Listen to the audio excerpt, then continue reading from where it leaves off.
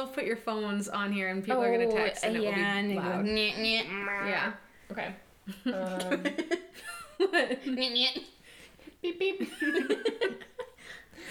Okay.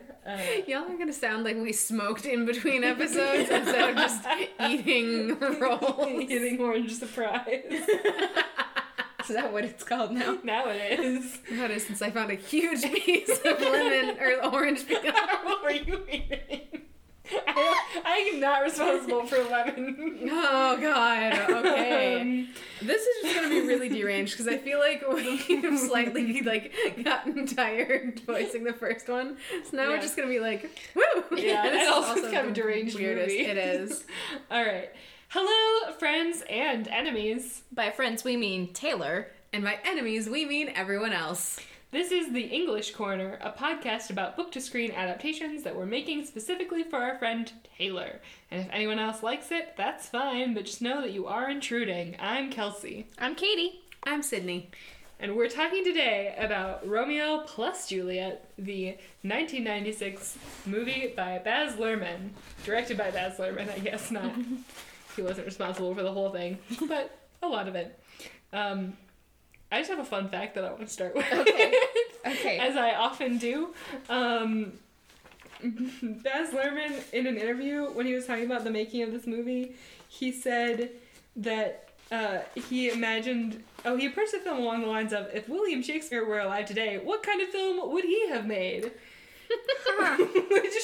I have a hard time really agreeing with him there because it's such a Baz Luhrmann movie. Yeah.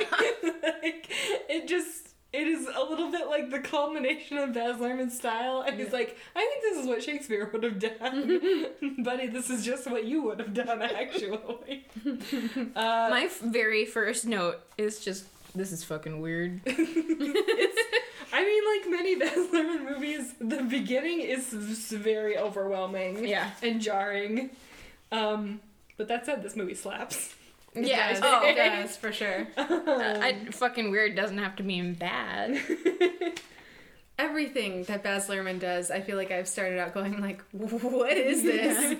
And then 5 minutes in, you're like, maybe I love it. Actually, that's not true. Because Moulin Rouge, I love Moulin Rouge. I hate the first half hour of it. Yeah. Okay. It's hard for me to get through every time. But I love the rest of it. Yes. Oh, Ewan McGregor, the love of my life, was one of the considerations for Mercutio. What? Which is like, I would not trade Harold Perrineau for anything. Yeah. He is perfect casting. He does this perfectly. But I would like to see Ewan McGregor as Mercutio, or just Ewan McGregor. I thought you were gonna say Romeo, and I was like, I could see that. Tracks, but too no, old. Yeah. Well, I guess not when was it then. Not made? in Yeah. 1996 Yeah. when I was 2 years old. True. Yeah, I kept looking at Mercutio going, who are you? Who are you? Who are you? And then I looked at No, he's not Walt. He just screams Walt. Yeah, exactly. Constantly in Lost. That was my first introduction to that actor. So, I hated him, unfortunately. Because, In Lost. Yeah, in Lost. So, I hated Michael as a character most of the time. And then I saw other things that he was in, and I was like, oh, you're really good. They were just mean to you. Yeah. Not give him good storylines. No, not at all. I feel like this is a little premature, but can I just say, I really, really loved his Mercutio. Oh, yes. hell yeah. Yes. Hell yeah. He was wonderful. Yeah. But we'll get to that. Yeah, exactly. Other fun fact. As the line at the beginning says, this play will be the 2 hours traffic of our stage, this movie is exactly 2 minutes long. Or 2 hours long. Okay, you were roasting me for switching out lemon and orange. I think we're doing great, guys. Yeah. Also, This might teach us a lesson about recording twice in one day. It might. We'll see. Shh, don't peel behind the curtain. Don't what? Don't Peel behind the curtain. Peel back? Whatever. Look behind? Peek behind? Pay no attention to. Okay, now we've all done 40 one. women behind the curtain. God. So anyway, I really like that it opened with like a newscast as they're like reciting that, but then they said it again. Yeah, what the fuck? That was weird. It was like, choose. I hated that they recited the prologue twice. And then he was like, what if a newscast, but also what if a movie trailer? Yeah. Which like I think made it feel like the newscast was tacked on at the beginning and end after, which like I didn't appreciate. Even though I liked it as a concept. I preferred the newscast to the movie trailer. Yeah, that felt kind of weird, but like, I mean, it also kind of dumps you into like, this is gonna be weird. Here you go again. Very overwhelming. Yeah, let's just make sure you really got this. I really like that they introduced the characters with on-screen text. Yeah, they're like the Montague boys. Yeah. Oh, that was so much fun. And, like Dave Paris. They gave Lady Capulet a name. They did. They gave all of the cats. I was very happy names. The parents had names. And then Tybalt was introduced as Prince of Cats, which I was like, incredible. Hell yeah. John Leguizamo. I have no idea if I'm saying his name right. I think that's right. Leguizamo? Yeah. Cool. Yeah. Just the shot of his silver cat high heels. Yes. Incredible. Yes. Incredible. My roommate turned to me. She's like, he was in Moulin Rouge. And I was like, oh yeah. He is the voice of Sid the Sloth. Yeah, that's all I think of. Sid the Sloth. Oh, right. Yes. I was just really happy to be able to bequeath that information. It's pretty solid information. I feel bad that is the first thing that I think of every time I see him. So I like can't take him seriously because in my head I'm just hearing like the lispy Sid the Sloth voice. And like during random points of this movie in my head I'm just like, doesn't anyone care about Sid the Sloth? And like getting mad about it. I do not have that association in my mind. I don't think I would if I hadn't seen like a behind the scenes special feature or something where it showed him like getting into the process of doing Sid the Sloth and like chewing up a bunch of crackers to help him with the lisp.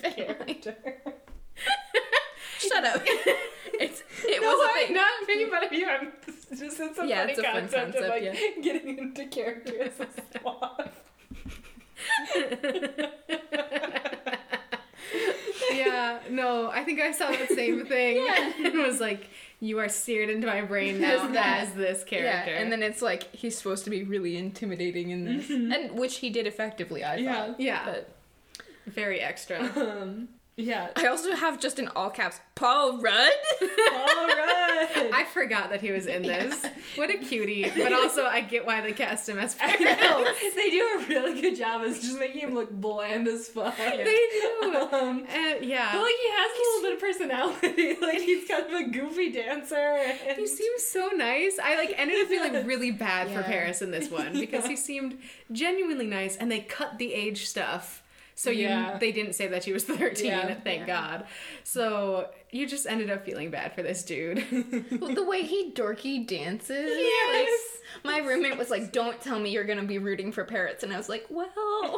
Look at him, like, just look back at her, just completely enthusiastically. Yeah, like, aren't you having fun? This is so cute. Yes. Sorry, the beginning, like, one of like the opening scenes with like the Montague boys and the Capulet boys. The gas station? The gas station. Yeah. I love the vibe. Oh it's so weird. It's so chaotic. Just, like, it's so chaotic. They're like talking over each other and trying to like do some weird thumb biting thing, but it's like not. And then I do not bite my thumb at you, but do you bite my thumb, sir? Do you bite your thumb, sir? Like, you're so aggressive, and I love it. And then they just the zoom in on their gun to say sword. Yeah, I adore it. I mean, it just it drops you right into the weirdness, like right away, like maybe like the weirder parts of this movie, just so you're just like ready to go. Yeah, then you're in it, and I sort of love Benvolio. He was dopey such a little dopey face. bro. Yeah. Wait, which one? He's the like. He was like the squarest face. He looked like a puppy, kind of. Oh crap! That might have been the one that I thought. Hold on, I need to like keep talking. I'm looking through my notes. He just looked kind of dumb. He had like pure himbo energy. Okay, yes, I can find it. Agreed. Yeah, he seemed very good. Yeah. Tybalt had like the coolest, most intense entrance, and I just right away you're like, oh, this is a character. Okay. Yes. In the other versions, I'm kind of like, Tybalt's character is just sort of like, okay, you're just like really hot-headed, you're kind of nuts and ready to go. In this one, it's like, oh no, we're scared of him because we're scared of him. Like, yeah. like, because he's also though, Juliet's father slapped him at one point, and I was like, I want more about this. Like, what is this dynamic? Well, oh shit, I forgot to talk about this when we were talking about Romeo and Juliet 1968, but like, Lady Capulet like throws him up against a wall at one point in that movie. I think that's where I took the note. I think Lady Capulet gets around. I got that impression from this movie as well. Yep. I really loved Lady Capulet's intro. Like, how she's introduced, like, with, like, what is it called? Hairnet? Like, wig. Yeah. She's, like, half dressed for the party, and it's just, like, screaming for Juliet, and just, like, being the most. Yeah. The camera's, like, zooming around. I wrote something down about that, but it was very overwhelming, but in a very Baz Luhrmann way. Yeah. One of the things that I think the modern setting works really well a lot of times, and then sometimes just the plot holes don't really work out, because I'm like, it doesn't make any sense that no one got arrested at the end of this. Like, the prince / chief of police or whoever was just like, I will just have a talking to with these people. A talking to? You mean a bellowing at? That's true. Oh, I wanted to. Well, but here in the beginning. Oh, okay. Like, they have like a shootout at a gas station, and he's like, well, I'm just gonna give you all a stern warning. Yeah, absolutely. Catches them all like with guns in their hands. Yeah, and the gas station like blows the gas up. station on fire. Yeah, definitely. Isn't that how they killed the Paris character in West Side Story? Nobody gets arrested except Chino. Right. I guess because he's the only one that killed anybody in that scene. But yeah, I feel like that you could incorporate people getting arrested. Oh, you mean like symbolic death? He got arrested. Yeah, killed in heavy quotes. Yeah. Yeah. I was actually wondering, as I was thinking about this and West Side Story, do you think, and I haven't really been able to like come to a conclusion on this at all, do you think that in any modern adaptation of Romeo and Juliet, the prince necessarily has to be law enforcement? Like, is there any other role, like, is there any other modern role that the prince could be? My brain went to city council member, school board, just a really angry neighborhood dad. I mean, probably if it was in a high school, he would be the principal. Yeah. And like, I mean, maybe I guess law enforcement and the monarchy are not that far removed from each other. But it just, I don't know. It so depends on the setting. It does. I was kind of thinking of like if it was a religious conflict instead of a racial one, like who would that be then? The Pope, or like whoever's the highest. Well, but the Pope's not neutral then. Yeah. Oh, it would probably, because like I don't know if you're thinking about like the Troubles in Ireland, or something like that. True. What would maybe someone in government, but not necessarily like the prime minister or something. But then it's like the prime minister is not going to probably be involved in like the gangs in one particular city. Anyway, it's just that's a good question that I was thinking about, and like I think the use in West Side Story is really effective because they're doing something really specific with the police in that movie. But it's in this movie, he is just kind of like a neutral enforcement presence who doesn't really enforce that much. Yeah, a very aggressive one, but who somehow still doesn't do much. Yeah, which I think true to the text tracks, but I feel like the implication is just like they're so wealthy that they can get away with anything. Yeah. Now I feel like, because I did just find my note, I was wrong in the last episode. I had said that their Benvolio made me think of Jamie.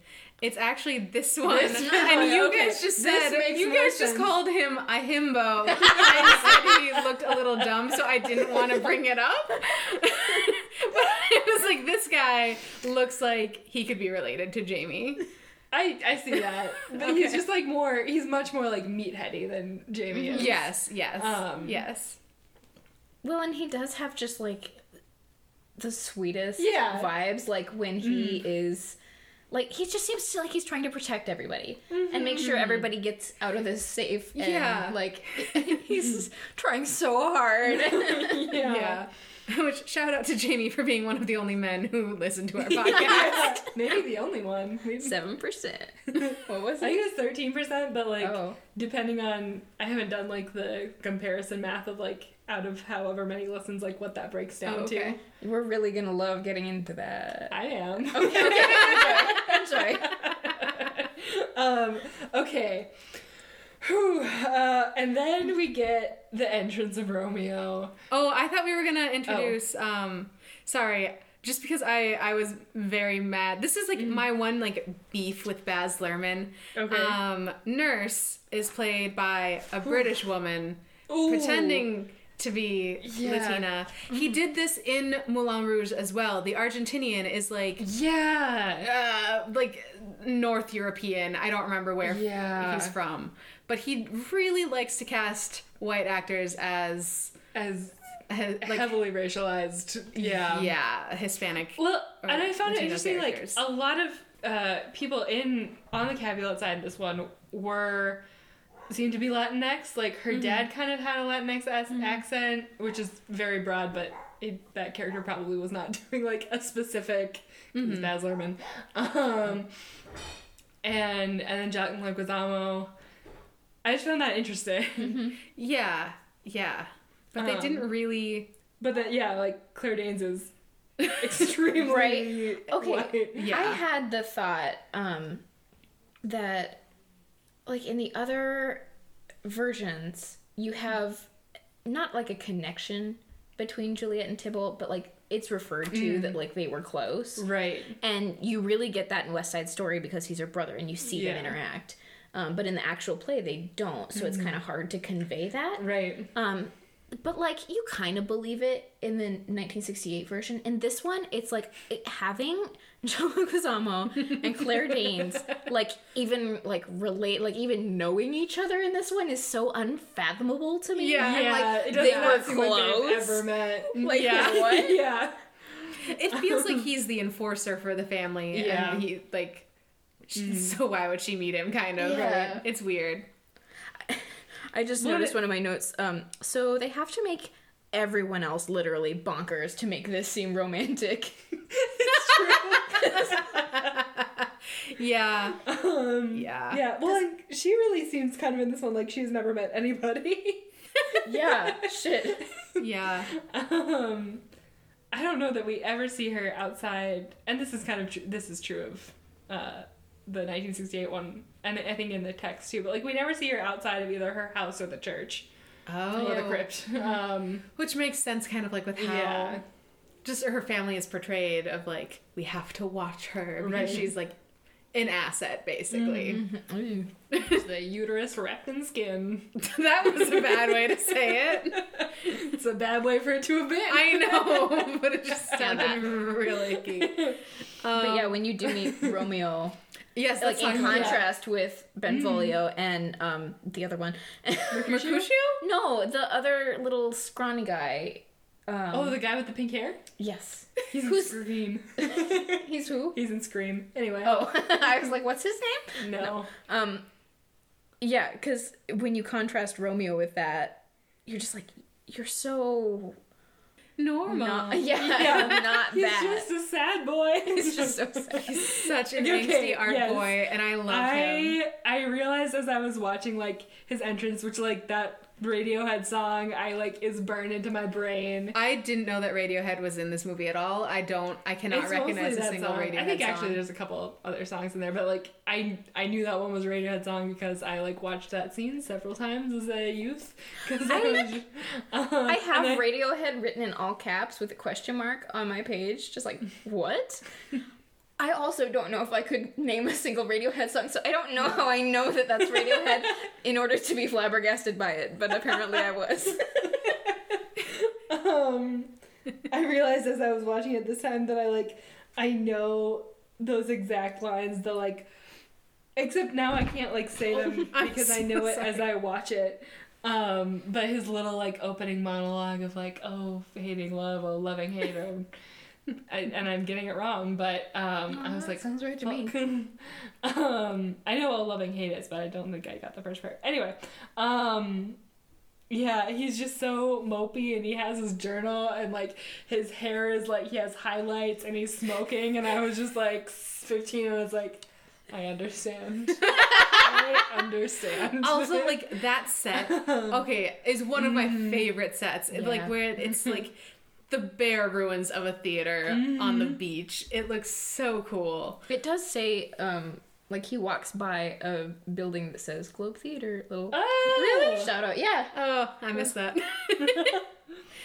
I don't think that's the ruins that you're talking about, but I think there's, like, a building that has, like, nearby the text on it, just as yeah. nod. I just love it, though, that it's, like, this weird, like, window framing the ocean that they just do angsty things on. That was fucking gorgeous. Yeah. Yes. Yeah. So the whole entrance of Romeo, and then the scene where, like, he and Benvolio go to this, like, pool place, a place to play pool. Oh yeah. And Benvolio's like, we should go examine other beauties, and Romeo just, like, slams his pool stick on the table and storms off. Yes, which, okay. And then they, like, go and get their gun harnesses. Yeah. Which, my note is just, their gun harnesses are hot. I'm like, makes me so mad. I am, like, I don't like guns, but I do like harnesses. Yeah. Oh, God, fuck.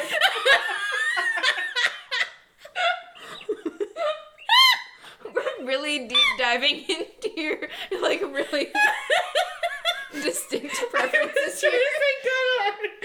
Harnesses. I was like, I can skip that word. Well, now that we know what Kelsey's into. Incredible. No, they looked good. And what confused me, this was such a dumb detail. The, like, dude, I don't even know if he has any lines, who, like, he gets the gun harnesses from, he, like, works there or something. Later on, that's the dude he gets poisoned from? And I have no idea why that was the case. Weird. Why does this man have that poison? was the same guy. Yeah. Oh, he also, like, had death poison at the ready. Yeah, it just, like, had it. Alright. Yeah. How do we move on from Thank God we skipped Nurse's fucking speech about her husband. Yes. Yeah. Like, whew, alright, thank you. I loved, like, the theme of water throughout this movie, and just, like, how we meet Juliet underwater first, and then she sees Romeo through a fish tank, and then they hang out in a pool, and he's, like, in the ocean at one point. Hang out, is that what they call it? Yes. And, yeah, it's just really, I don't know, I like that as a theme. Ooh, before we get to, like, the party, we should, like, let's talk about Mercutio's grand entrance. Yes! Fucking blew me away. It's so good. I had meant to do, on the drive here, I was thinking that I had meant to do some, like, research about how people feel about Mercutio in this movie in general. But I feel like it holds up really well because it does not feel like a joke that he is wearing women's clothing. Yeah. It's not like, look how funny it is for a man to be wearing a skirt. Oh my god. No, he's like, sexy and he knows it. Yes. Yeah. And, like, no one is giving him shit about it. It's just like... And plus, like, he shows up in costume, but then puts on more makeup for the party. So it's clear, like, he has put time into this and wants to look good. And he does, and it's incredible. Yes. I loved that they made the beginning of his monologue a song. Oh, yeah. And that Queen Mab was, like, a drug that he was talking about. It made it make so much more sense. Like, all right. They also did the thing they kind of did in the 1968 version too, where by the end of it, he is kind of like having a breakdown. Yeah, that also threw me off, but it worked better here, I think. It's a chance to give him a really tender moment with Romeo. Yeah. And this one, I mean, they both feel pretty sexually charged, I'd say, but this one just felt a little bit more warranted. Like, you sort of saw where it was coming from more. And this one, like, I really, really felt like Mercutio had a crush on Romeo. A lot. And just... Yeah. I mean, who could blame him? I did write down, like, he was pretty. So beautiful. Like, young Leo was he hasn't really, like, aged in a hot way. He's not unattractive now. Right. I am not attracted to him, and I know that he only dates women younger than us. I know. Is this the last time he had an age-appropriate love interest? Might have been. Yeah. I mean, I think he sometimes still has age-appropriate love interest in movies. In movies, yeah. Not really in real life. We have aged out of it. Yeah. Actually, not Katie. You can still date him. Really? What's the 25 threshold? is the cutoff. Oh, I'm getting close. Good luck. Gotta get on it. Hey guys, if any of you know, any of our 10 listeners know. Hey, our 33 listeners. Okay, well, you know the stats.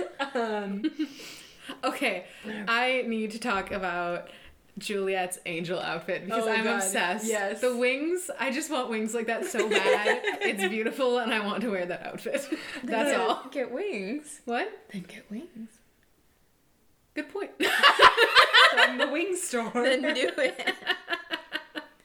Also, God bless Paul Rudd dressed as a fucking astronaut. God, He was so adorable. Yes. I just said, how can she not love Paul Rudd? Yeah.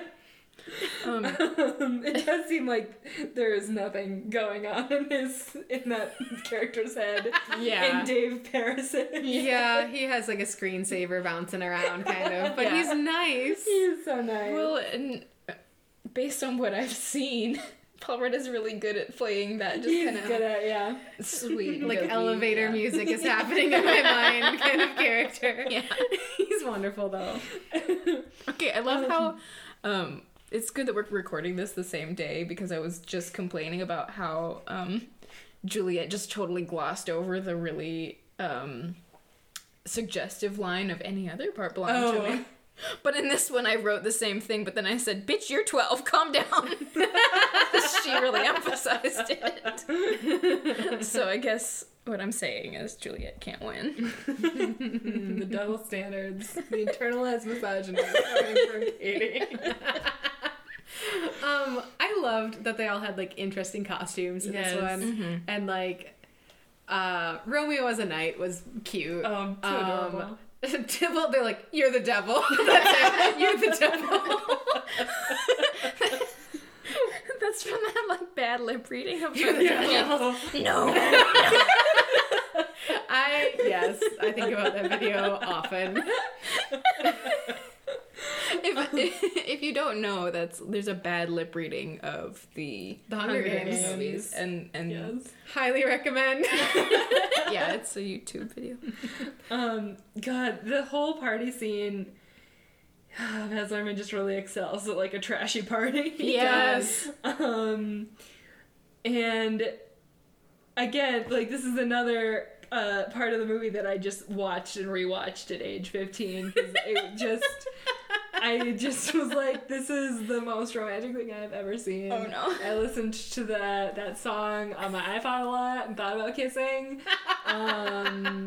Yeah, I got really annoyed that like in the middle of their, like in between them seeing each other through the aquarium and then when they like actually do the Holy Palmer's kiss thing, there's like a side scene with Capulet and Tybalt where they're like yelling at each other, and I got so mad that was there because I didn't want to watch that part. I just wanted to rewatch them like seeing each other through the glass and then kissing. Yeah, they're maybe the first Romeo and Juliet that we've seen that have like a good kiss. Mm-hmm. Like they were the elevator kiss, very good. Very good. Yeah. They were nominated for the best kiss at the MTV Movie Awards that year.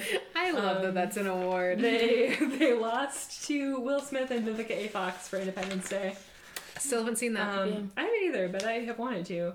Also, I was kind of just like like looking through who has won the MTV Best Kiss Award. Yes. It's a wild list, but the thing that I was losing my mind over was that Kristen Stewart and Robert Pattinson won it 4 years in a row for the first four Twilight movies, but then for Breaking Down Part 2 they weren't even nominated because I guess people were like, ugh, married kisses are boring. I mean, that's how I always felt growing up. Amazing. Did you guys have like those specific kisses from like movies or TV shows that you were like Yes. that's just like stuck in your brain and you're like, oh, that's a good kiss. Yeah. This one. I didn't see this until I was like older, but I know that in New Girl, the first kiss between Jess and Nick. I haven't even seen that show, but I've seen Nick. Oh my god. It got me. We should make you watch that whole episode because it's very good. Okay, good. But it's a good kiss. And then the one in Penelope. Oh, Like yeah. at the end where he kind of knows it's her, like he believes it's her but hasn't had it confirmed, and then she's finally like, yeah, it's me, and he just like has to kiss her. Yeah, it's very good. I'm hot and bothered now.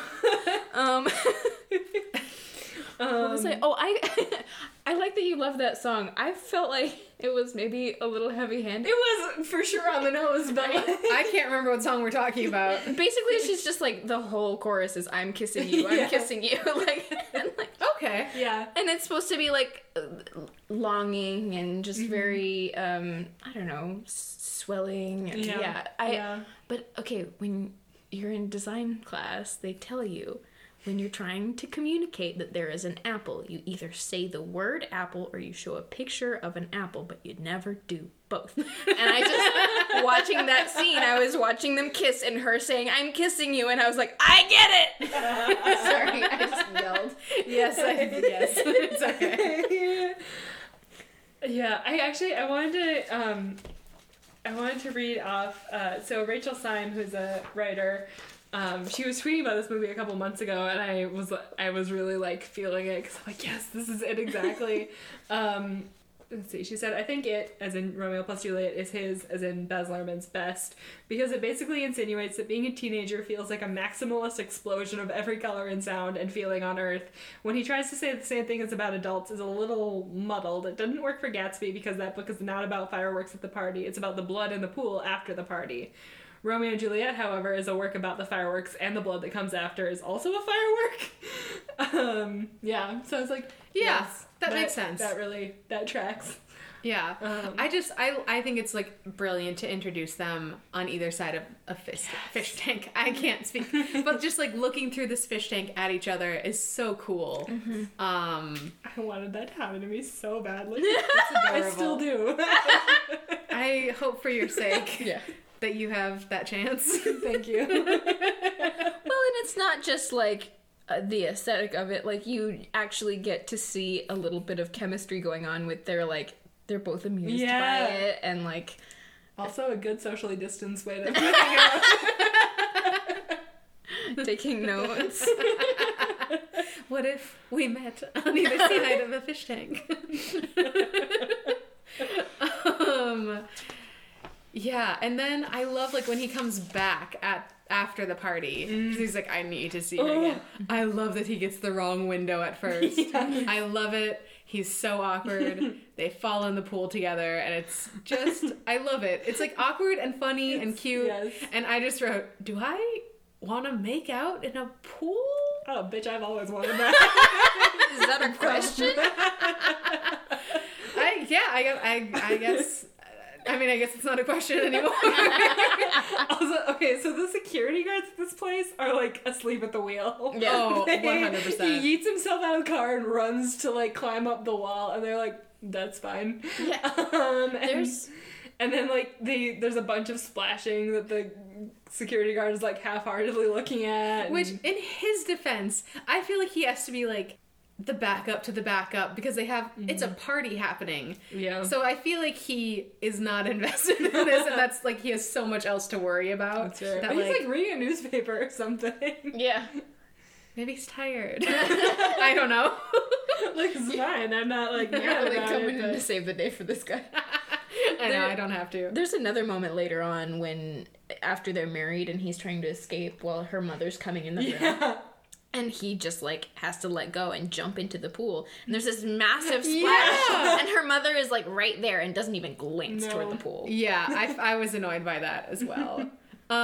Okay, the guy who plays Friar Lawrence. I adore him. I adore him because he was in Jurassic Park 2. That's why I adore him. The way they introduce him is just like vibing, like so chill. I love it. He has a huge back tattoo of a cross that they specifically like made him like button-up shirts that are then like transparent in the back so you can see this rad tattoo. Yes. And then his Hawaiian shirt, which is how Romeo got a Hawaiian shirt because he gave it to him. I love it. I love it. They're like, even the priests are trashy in this movie. Yeah. As it should be. But yeah, he also has this moment of like, it literally like plays before his eyes like, I can fix this. Mm-hmm. And then they repeat the line again. Because he thinks to himself like his lines about like, whatever, we can make this work and blah blah blah, and then he says it out loud, and I was like, Baz Luhrmann, why? Yeah. Like, we've done this twice now. Why are you repeating lines? I did love his pause when like the line, young men's love lies not in their heart but in their eyes. The pause was wonderful. I also had questions for Romeo, like, because they're buddies. Yeah. They're bros. I'm like, is Romeo an altar boy? Because he's like helping him get ready. Seems like it. And I was just kind of like, what is this? Yeah. Mm-hmm. Also, Romeo just fucking got so excited that he wiped out in the hall at church, and I love it. I love it. I also love the like choir singing When Doves Cry. Yeah. The choir went so hard. Yeah. I loved it. Yes. I really loved just the vibe of the church in general in this. Yeah. Because it was a little bit irreverent. Yeah. And like there's neon in it. Around the crosses and stuff. Yes. But like everything in the movie is irreverent. It's like these real estate moguls, like everyone's wearing fucking Hawaiian shirts and everything's plated in gold and just gaudy, and I loved it. Yes, it's me good too. Yeah, they really hit the imagery hard with like the giant Jesus statue and all of the crosses. Which, fun fact, that statue was 2 feet tall. What? And this isn't you accidentally saying feet. And no, it's not. Like minutes and stuff. Where is it? Yeah, this Jesus statue that dominates Verona was actually a visual effect. In reality, it was 2 feet high. Cute. I love that. Good for them. Yeah, because I think like in some of the final scenes, it's just like when Juliet is like lying in state in their giant church, there's just so many blue neon crosses. Yes. Which like I kind of hated like looking at Falon, but then throughout that scene, like when they have a close up on someone, there's just this like blue glow behind them, and it was so good. I love that. It's so eerie and like I loved all of that scene. I wanted to be there, even though it was kind of creepy in concept. But it does like it captures that like when he has the premonition of himself there, it has that feeling of like, I am in a weird dream that I don't understand, that has a really good aesthetic, but like, why am I here? Mm-hmm. And then it happens and it recaptures that feeling. Yeah. And then the scene then where like Mercutio and Romeo are like hanging out, and then Nurse comes up. Mercutio looked so heartbroken when Romeo walked away to talk to Nurse. Yeah. Which I was like, oh, babe. He loves him. Yeah. And then Mercutio's just like shooting into the waves. Yeah. I love him. I wrote down during the scene, someday I will have a girlfriend with Romeo's haircut and floral print shirt, mark my words. Amazing. I support that wholeheartmentally. Wow. That's like a vibe that I want to have for myself, actually. That's good. I'm mentally like flipping through how many Hawaiian shirts I have. And I'm like, nailed it. I mean, it's... no, I won't ruin it. What? It's kind of like... It's a Boogaloo Boys thing now. Oh, right. But it doesn't have to be. It's just like if you're not a militant right-wing asshole, like you don't have to get rid of all your Hawaiian shirts. No. Oh, the line I love Mercutio so much in this movie. Just his cheeky little "by my heel, I care not." It's so good. So good.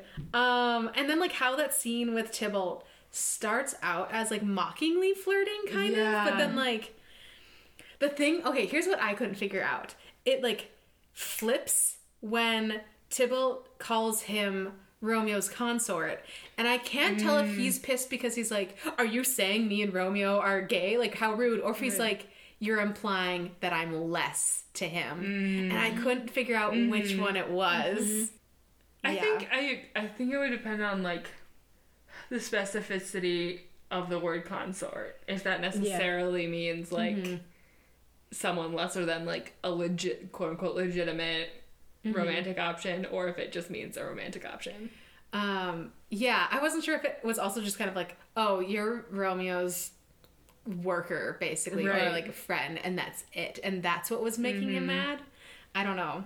I felt like there was a discrepancy between how Tybalt was saying it and how Mercutio took it, and both of those things I think made him mad.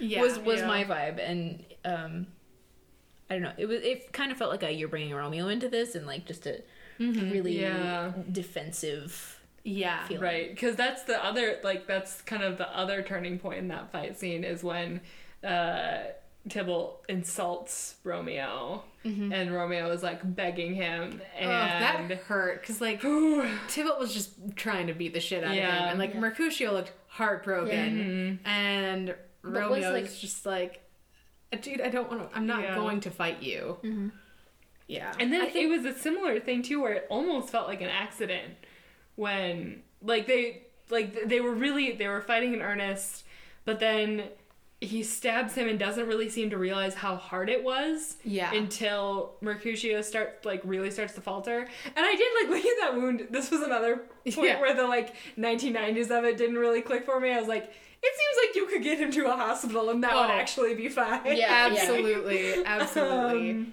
The placement and like, it was just like, wait, you're not going to die in like 2 minutes. Right. From being stabbed like by your hip. Yeah.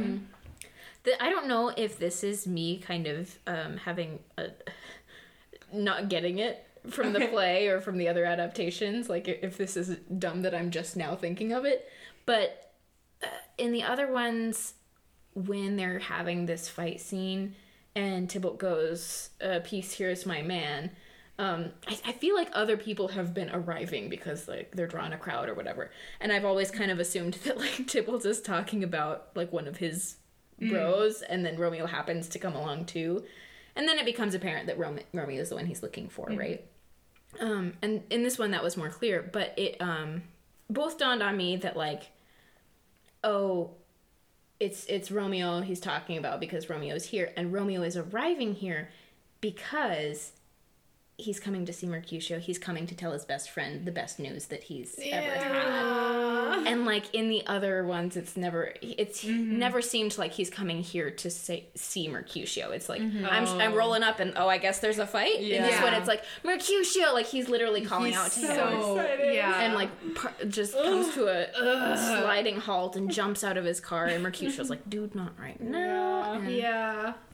It just. I felt so much in this scene. Yeah. And just, I'm sorry, what's the actor's name who plays Mercutio? I always Harold Perrineau. Yes. Thank you. Just his performance, his switch from like laughter to fear to anger was so good. To the point that like, I love they had like that storm rolling in, which I think... I remember reading, like, that was a huge, like, actual problem it destroyed for a bunch filming. of the set. Yeah. What? Yeah. It was a real storm? Yes. Yeah. Fuck. Yeah. So they were, like, scrambling to film and then, like, finish before it's, like, hit them, I think. But it made it almost seem like his anger summoned the storm, which I loved. Yeah. Oh, I totally thought that was effects, like, intentional. Yeah. Damn, that's so cool. It's very cool. I do think it's a little suspect that, like, the one black person in this movie is the first to die. Yeah. Which, I mean, is just... Definitely. The way the play goes is that character is the first to die, but, like... Yeah, cast more black people, please. Especially someone who in this adaptation is gender nonconforming. Yeah, I was a little like, ooh, yeah. I don't think that was like an intentional choice, but like it reads a particular way that. Yeah.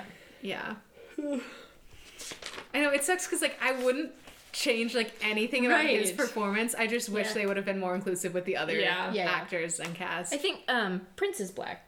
That's right. Oh God. Which so he's not the only. He's like black hardly person, a character though. They show him like twice. Yeah. And he's a cop, so. Yeah.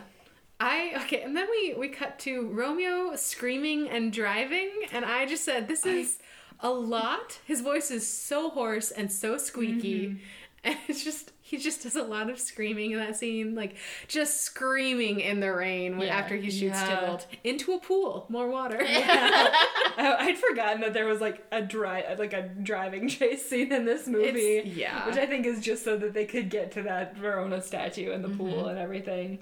I knew you guys had mentioned that scene, but I did not like expect it. When it happened, I was like, oh yeah, they talked about this. What? I do think, I mean, all of the movies that we've watched have done this, which I think is really interesting.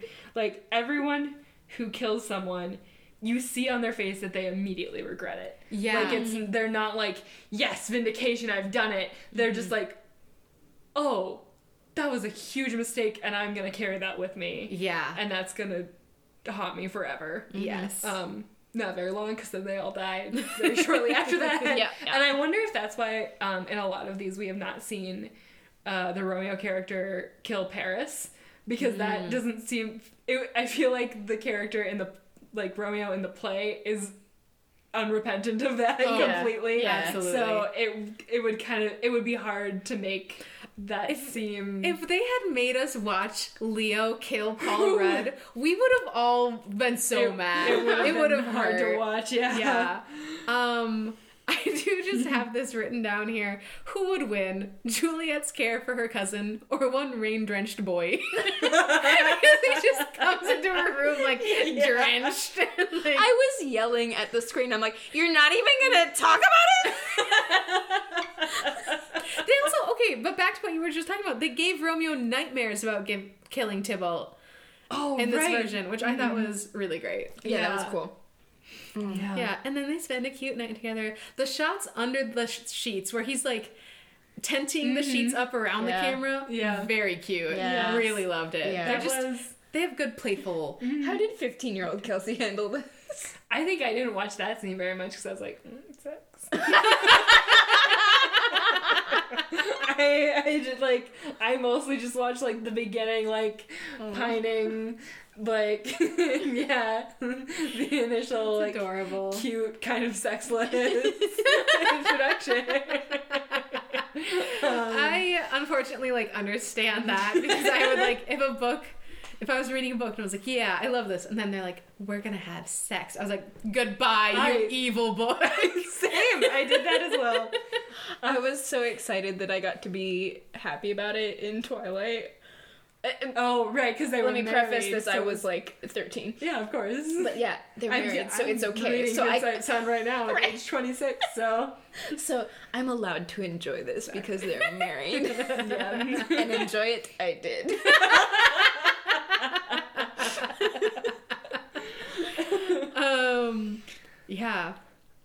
Yeah, Claire Danes' first day on set filming with Leonardo DiCaprio was the topless scene. Oh, no. After they first spent the night together. Okay. So...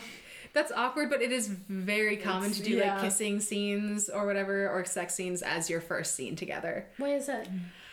I don't totally know. I think it in part is to just be like, okay, you're in a very, like, this is awkward and now you have to bond. Like, you have to create some kind of way to feel normal and comfortable about this. And so it's not like hanging over people during the whole time during filming. That makes sense, yeah. It's not the way, I forgot to bring this up in the 1968 episode, but it's not the way they did it then, which is that they saved it till the end of filming. Which, I mean, the rationale they gave was so that everyone felt more comfortable.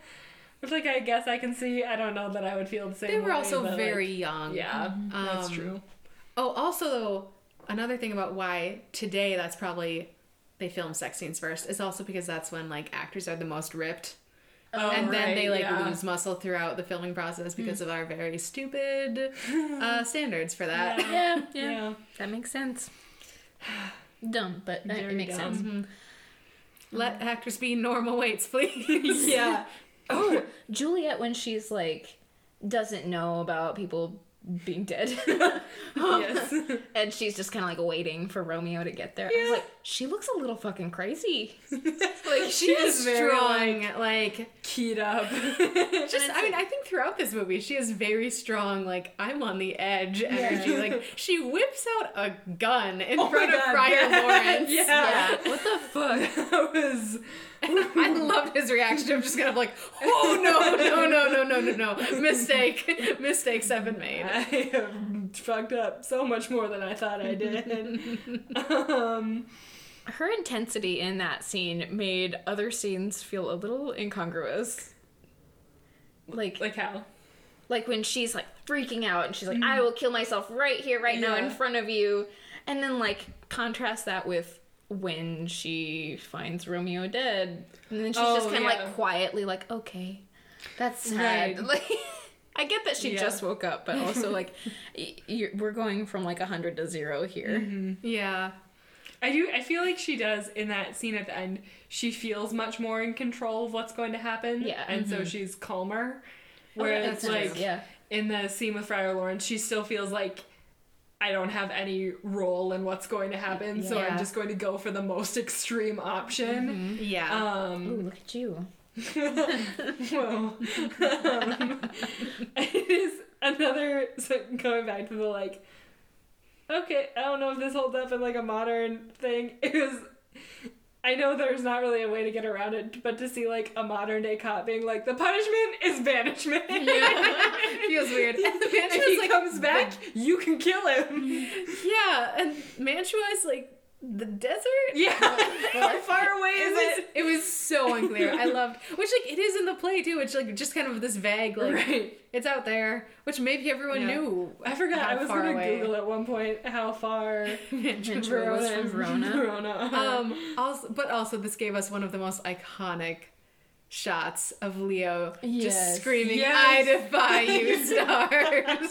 If you're listening to this anytime soon, it is our Twitter Yes. It's so good. And I wrote, he can scream in the rain. He can scream in the desert. Because he just does a lot of screaming. Yeah. Like on his knees, screaming. I think it's like 24 miles. Okay. So... decently far for in them. Italy, like not so much in Verona Beach. I don't know what. I don't know if there's a Mantua like. No. It did. I was a little bit like, Friar Lawrence, are you so busy that you cannot go yourself to tell him? It did feel weirder there, yeah. And he's like, what, you couldn't contact him the first time? I guess I'll just write another letter. Yeah. Like, you don't have time for that. What? Yeah. Yeah, that was weird.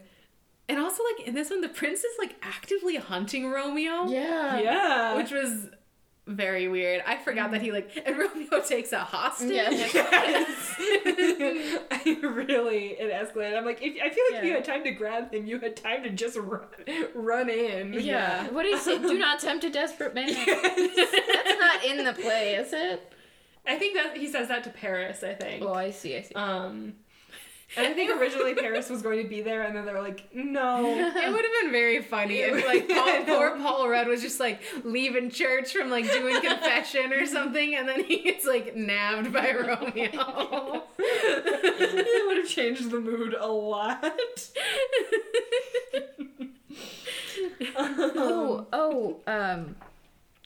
Can we go back real quick to when Juliet finds out she has to marry Paris? Yeah. The way they portrayed her parents in this versus everything else. I mean, like, you find it pretty unreasonable in other versions too. Like, even in the text, you're like, okay, you can tell, like, this is the part where her dad starts to get mad, like, actually mad. But in this one, it was just, like, fucking scary. Yeah. And it made you...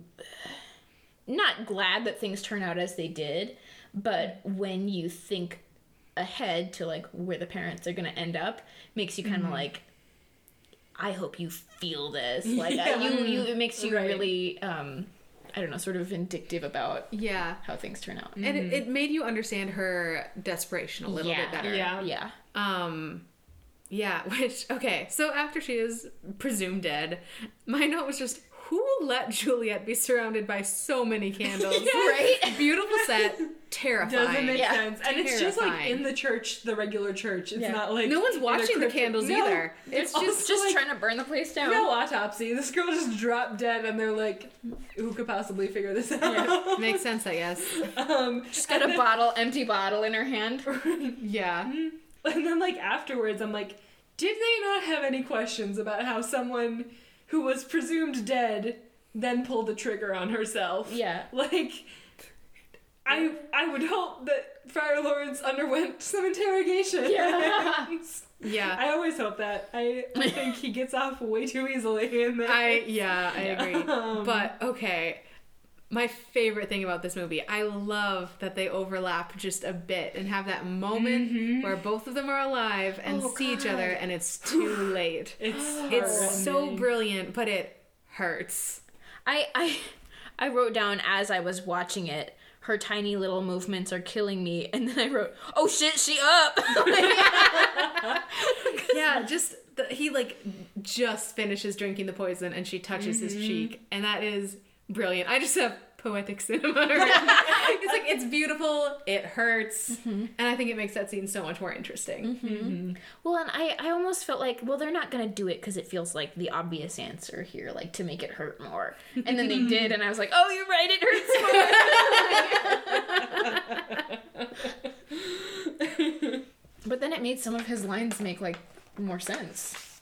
Yeah. And then my roommate and I were just kind of like yelling at her, like, stop kissing him, he's gasping for air. Like, I know he's gonna die, but like, girl. I know, again, I'm like, I think you could call for help and some things would be solved. Yeah, my roommate was like, stick your finger down his throat. Like, make him mute. You just saw him take it. I know. Isn't that worse sometimes for some like certain poisons or something that you... I'm pretty sure... You know so much about poisons. Wouldn't you like to know? I would. Okay, maybe we should talk to your roommate about this. Yeah. I feel put like... her on the alert. Okay, y'all. No, if y'all took like a babysitting class and they like taught you first aid stuff, I'm pretty sure they were always like, no matter what, like call like 911 or the like the poison call poison control, because there are some things that you shouldn't make them throw up. There are other like options that you should do instead, because that could hurt their throat too much or something, or like damage their airway too much or something. So the more you know. If you consume poison, you're not gonna help. Yeah, no, I won't. And also, like, yeah, she should have yelled for help, because, like, Friar Lawrence seems like he'd have a million antidotes. Yeah, right? He has a death poison at the ready. He should have a healing poison at the ready. Healing poison. I was glad that we didn't see him again at the end. Yeah. Because in the 1968 version, he looks, like, almost guilty when he's... like, he knows that he did this. He is fucked up. In this one, he's a little bit more...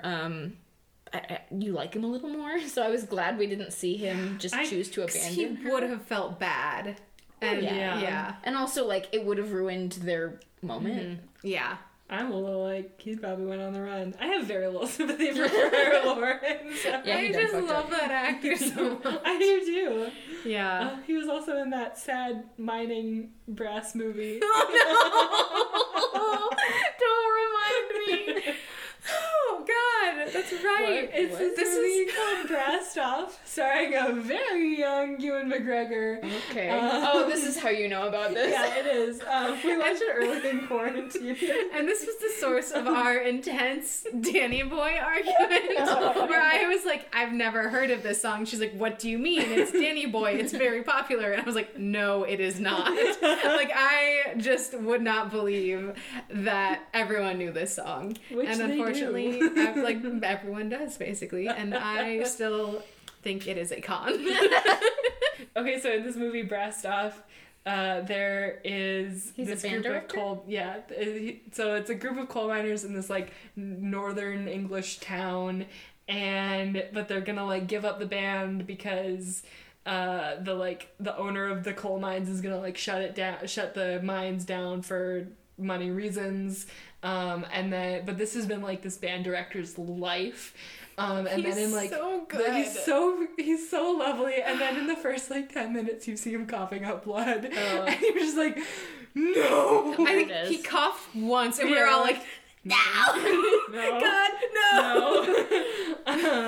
But it's just then it's a whole roller coaster of just feelings. It was about unions, one of the music, one of the weirdest movies. It's a roller coaster. Someone has like a suicide attempt. God, yeah. It was such a weird movie. And then like Ewan McGregor's love interest is this woman who like she's returns like a to spy. town, but that she's like a spy from the company who's supposed to like report on them about union efforts. Wait, no, I thought that she was reviewing the mine. Oh yeah, sorry. To see if it was still viable. Right. And the union stuff was kind of like a little side benefit that they thought they were getting out of her. Yeah. It's a great movie. It was. At some point, someone calls someone else a scab, and it's just like the whole room reacts as if they have uttered the biggest slur imaginable. Oh, wow. Even though the person in question is a scab. Okay. Yeah. Anyway. I love a good, like, mining strike movie. Hell yeah. This and Billy Elliot. I love Billy Elliot so much. Anyway. I'm unfamiliar. Okay. Oh, Sam Rockwell also auditioned for the role of Mercutio. Okay, What? see, that's another thing that I would like to see. Like, I'm glad he didn't get it, but I would have loved to see that. Yeah. I would like to see him as the Benvolio to this Mercutio. Oh. I think that would have been interesting. Yeah. I Them think he doesn't playing quite off have each like other. the kind of pure energy of Benvolio. Yeah, that's true. I love this Benvolio so much. do I'm just too. like, thank you. Yeah, Boy. yeah, that's true. I'm looking to make sure I Fun if I have fact. any more fun facts. Do you have a fun fact? I have a fun fact. Yay! It's not really a fun fact Okay. that is your caliber fun fact, but my fun fact Okay. is that on the back of the ambulance at the end, it says St. Catherine's Hospital. And my name is Catherine. I hate that I looked over at your notes and saw your last note is just St. Catherine's Hospital, LOL. And I was like, surely she won't say that. Hit me. Oh. Do you think Taylor's gonna punch me again? I hope so. She's threatened to punch all of us. Wait, has she threatened to punch you yet? I don't know. We have like very Seems like she specific, should very specific things that she's like, when I get Punchable back, offenses. I am punching you for this reason. Oh, she hasn't said that to me yet. What are the reasons? I think you got told it. Wait, which of us has been threatened twice? I've been threatened. Okay. I was talking about a character that was like called the Sandman, and she had forgotten about him. She said, he must have slipped my mind, and I said, like, Sand? And the response was just, Catherine, I'm going to punch you. Mine, I think I just told her the sad ending to my Remus Lupin fanfic. And she's like, I'm going to punch you. She hasn't read it, but she just wanted to punch me for that. Valid. Fair enough. I live for all the reasons Taylor wants to punch me. You remind us very often. I'm excited about it. So now we're getting into Katie's stuff.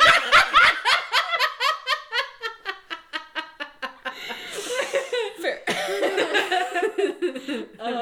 Other fun fact, Leonardo DiCaprio fought for Claire Danes to win the role of Juliet after she impressed him with her line delivery and the fact that she was the only actress to look him straight in the eye. I mean, could you look Leo I sure could not. I can barely do it when he's on the screen. Were they all just like flustered? Or I like, guess. Was this was before Titanic. Yeah, it was like right before Titanic, because there's another fun fact about him talking to Paul Rudd about maybe doing Titanic. Interesting. Because like he didn't have like superstar status at this point, did he? I think he did. I mean, he was in What's Eating Gilbert Grape. Oh, right. And I have then he been was meaning on to like watch a TV that. show He was the lead on he was the lead on the original Parenthood TV show. Oh, okay. Or a lead, like I'm sure the like patriarch of the family was the lead, but like okay. And like I think that was maybe part of it too, because Claire Danes had also been the lead of a TV show, so she was probably kind of maybe not like superstar level like Leo was, but they understood each other too, probably a bit. Yeah. Interesting. Yeah, because I feel like after Titanic was when people were like, ah! Yeah. We got to the end of the movie. How do we feel about this as an adaptation? I love it. It's just fun. I think that Shakespeare would have been proud. He would have enjoyed it. I think. Just because it's batshit, it's gaudy, it's sexy. He would have been like, this slaps. Yes, I agree. I mean, there's definitely parts of the modern. I think there's parts where trying to stick this close to the original text and making it modern, like late 20th century, doesn't always work super well. Yeah. Like there's just some plot points kind of fall through the cracks, but like that's kind of the least important part, as it often is in Shakespeare anyway. Like and because they embraced the weirdness and made so much weird, you just kind of went like, if that doesn't make sense, so be it. Yeah. Oh, right. We talked about we were going to rank the ones we watched, because this is the end of our series on Romeo and Juliet. It is. We finished our first series. Whoa, this will come out in like 6 weeks. I don't remember recording. Yes, give us time to read are we doing Rebecca next? Yes, I think Rebecca. Rebecca, the book by Daphne du Maurier from the 1930s. When we talk about that book, we'll go through what adaptations we're planning on doing. Okay. I still need to loan Sydney Taylor's copy that she loaned me. I am like a little bit scared. I'm trepidatious to read it because I know that you just have very intense opinions, Kelsey. So much. And you will let me know when I am wrong. Oh, for sure. As you often are. That sounds rude, and I think your roommate would disagree. Ranking this. Yes, ranking this. This is my favorite one. Same. Definitely. Yeah. I had the most fun watching it. Yeah, I don't know if that is a qualifier. I would rewatch this multiple times, and I don't feel that way about the other two. I would rewatch West Side Story like once every 5 years, probably. Yeah. It's probably more than I'd give it. I don't rewatch movies a ton. Oh, that's fair. But, yeah. Yeah. It was a really interesting modern retelling, I thought. Like West Side Story? Okay, yeah. When you're comparing it and going, okay, this is how you chose to modernize this. Yeah. But this one was just like modern, but like bonkers. Like it wasn't trying to be to make sense, you know? Yeah. Yeah, I do feel like West Side Story would probably be my number 2. Just because it is interesting. There are some really beautiful moments. Some problematic ones as well. But, like, I did enjoy the 1968 one. I just don't really see myself, like, watching that. Yeah, me too. Again, really. I don't know. It was fun to watch. I might just to laugh at that one scene. Yeah, it was fun to laugh about it with a friend. If I had been watching it by myself, I might have been even more, like... I watched it by myself, and I had a great time. But I don't think I would do it again. Yeah. Unless, like, I was hanging out with someone who really wanted to watch it, and I'd be like, all right, let's get into these hats. What are our thoughts then kind of on the nature of adaptation with this story? Because, like, our favorite one is the weirdest one, basically. Yeah. But, like, well, weirdest, but it also has the text verbatim, which West Side Story is not. Yeah. I mean... it did skip some parts. This one? Yeah, but I mean, it has, like, the actual text, and it's not... You've got a modern teenager saying thee and thou. Yeah. Her ring that she gives him, I love the... I'm like, what? Yeah, I don't know. Do we have any thoughts on that? And just what that says about adaptation or as a process? I think because, like, the concept and the, like, trope of forbidden love is so universal, nearly. Like, it's been applied in so many ways and in so many contexts that it almost, like... I mean, there are things that do it that aren't even directly a Romeo and Juliet adaptation. So it doesn't... adaptations of it sometimes feel more like an adaptation of that trope in general than they do of the text itself, which is great. I think it just makes it a little difficult for me anyway to like judge these specific adaptations as linked directly to that text rather than to the trope in general. But I've also I've never spent this much time with this play because it's the one that like everyone kind of knows what it's in it generally. Yeah. I think if we the next, I'm sure we'll do a Shakespeare one again eventually. I have a suggestion. Sure you do. But what I was going to say is maybe for our next one we would want to do one that is a little lesser known. Yeah, that's fine. Sure. Coriolanus, I dare ya. Sure. I mean, look, all I know about that one is there's a version where Tom Hiddleston is shirtless and dirty, so... Yeah. And he showers off in front of you. Hell yeah. On that note, I think because it's adapted so often and because Shakespeare is adapted so often in really weird ways, on the stage people just take it however they want, which is the beauty of Shakespeare. But I think when a text is adapted so much like this, Rebecca, I think we're going to be looking at it is it true to the book? Yeah. Because it hasn't been adapted that much, and it kind of matters to the plot. Yes. With this one, I think it makes sense to the zany, wild one that gives you a new perspective on something that you're already really familiar with.